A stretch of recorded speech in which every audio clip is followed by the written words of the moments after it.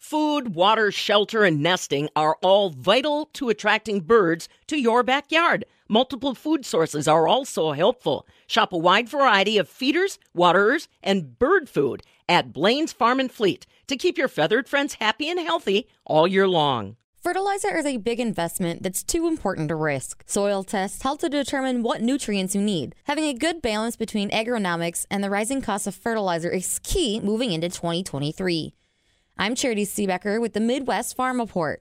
Galen Beer is the National Strategy and Product Management Lead for AgroLiquid.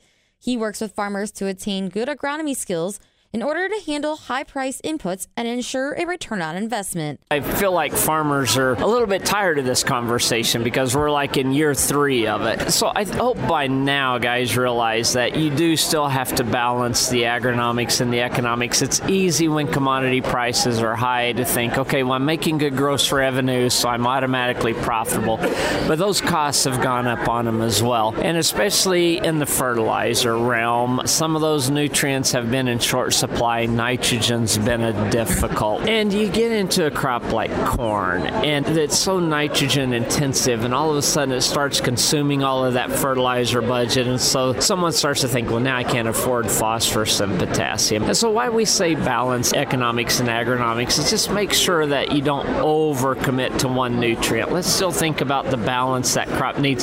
If you're feeding dairy cattle, they need that balance of nutrients out of that crop. So really that comes down to good agronomy skills. Those can really help bridge your economics of high-priced inputs, making sure you're getting a good ROI. Can you touch a little bit more on that? The one thing I'm going to say is farmers do have to look at that field out there as a factory. So first thing, inventory what you've got out there. You're going to do that through a soil test. That will help you rank where you need to spend money on nutrients. In the past, sometimes farmers might say, I don't need potassium in a big way, but I'm going to put some out there. But now we're kind of in that corner. We need to know if we need it or not. So pull that soil test. That's step number 1. The other thing we've learned over the years, micronutrients play a lot bigger role than they used to. So make sure you're getting that on the soil test as well. Do I need zinc? Do I need manganese? So the next thing I would ask farmers to do is get a hierarchy of how they're going to spend money. Nitrogen, phosphorus, potassium, whatever is appropriate on their field, get that hierarchy. And that way they can start playing out some scenarios about what am I going to be spending and looking at that in the realm of gross revenue and things like that.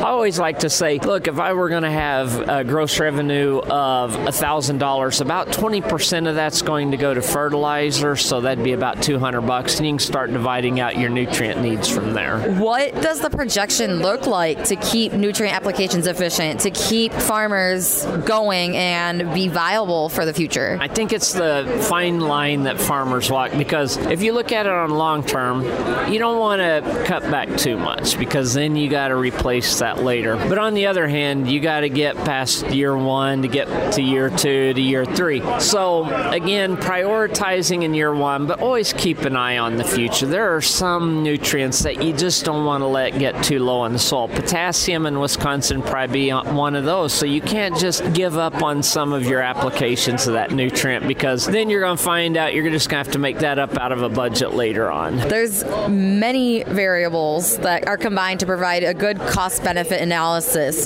So where should fertilizer dollars be focused to help balance that yield and economics? I know you talked about kind of breaking that down, but really, what can farmers be thinking about? One thing that I would advise them to do is think about each nutrient, what time the crop demands it. Because the worst thing you can do is be backed into a corner with that decision. Someone shows up on your doorstep, says, I've got nitrogen, if you write me a check right now. Well, I mean, the tendency is to do that to cover that need. But in reality, technology today is allowing us a wider decision window.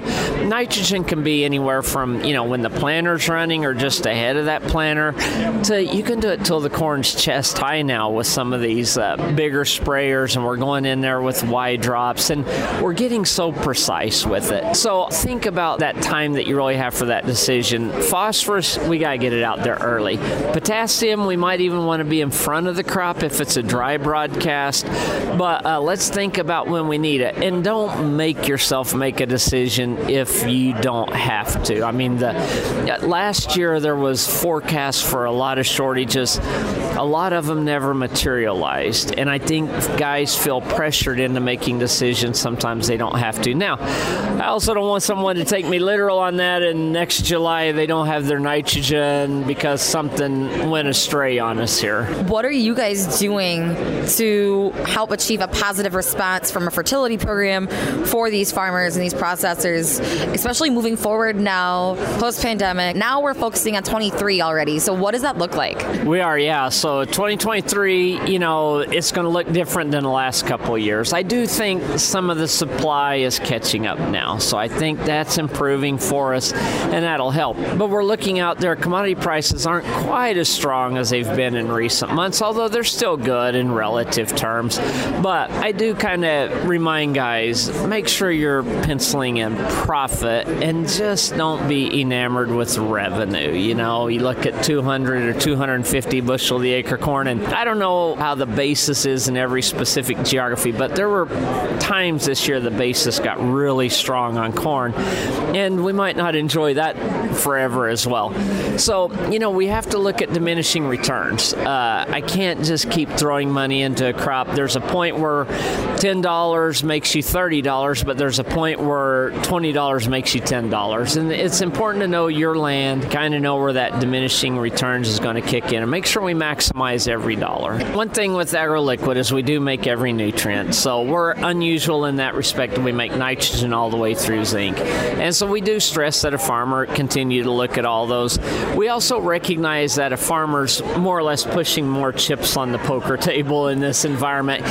Profit might still look good, but he's also having to invest a lot more to get that profit back. So one piece of advice I'd have is don't make that decision alone as a grower. I mean, make sure you're getting several opinions, you're getting some good agronomic advice, and that you're looking at it and saying, okay, here's where I need to cut, or here's where I need to continue to spend. So I would just advise farmers, don't feel like they got to go it alone. Get some trusted advisors. We understand that they're putting a lot of capital at risk. We don't stay in business if they don't stay in business, so we want to help them maximize the return on that. That was Galen Beer, the National Strategy and Product Management Lead for AgroLiquid. You can learn more at agroliquid.com. From the Midwest Farm Report, I'm Charity Seebecker. Every part of your vehicle serves a purpose, especially your tires. When they aren't right, it makes a big difference in safety. So, find great deals on trusted brands of automotive and specialty tires for farm machinery, utility vehicles, and more at Blaine's Farm and Fleet.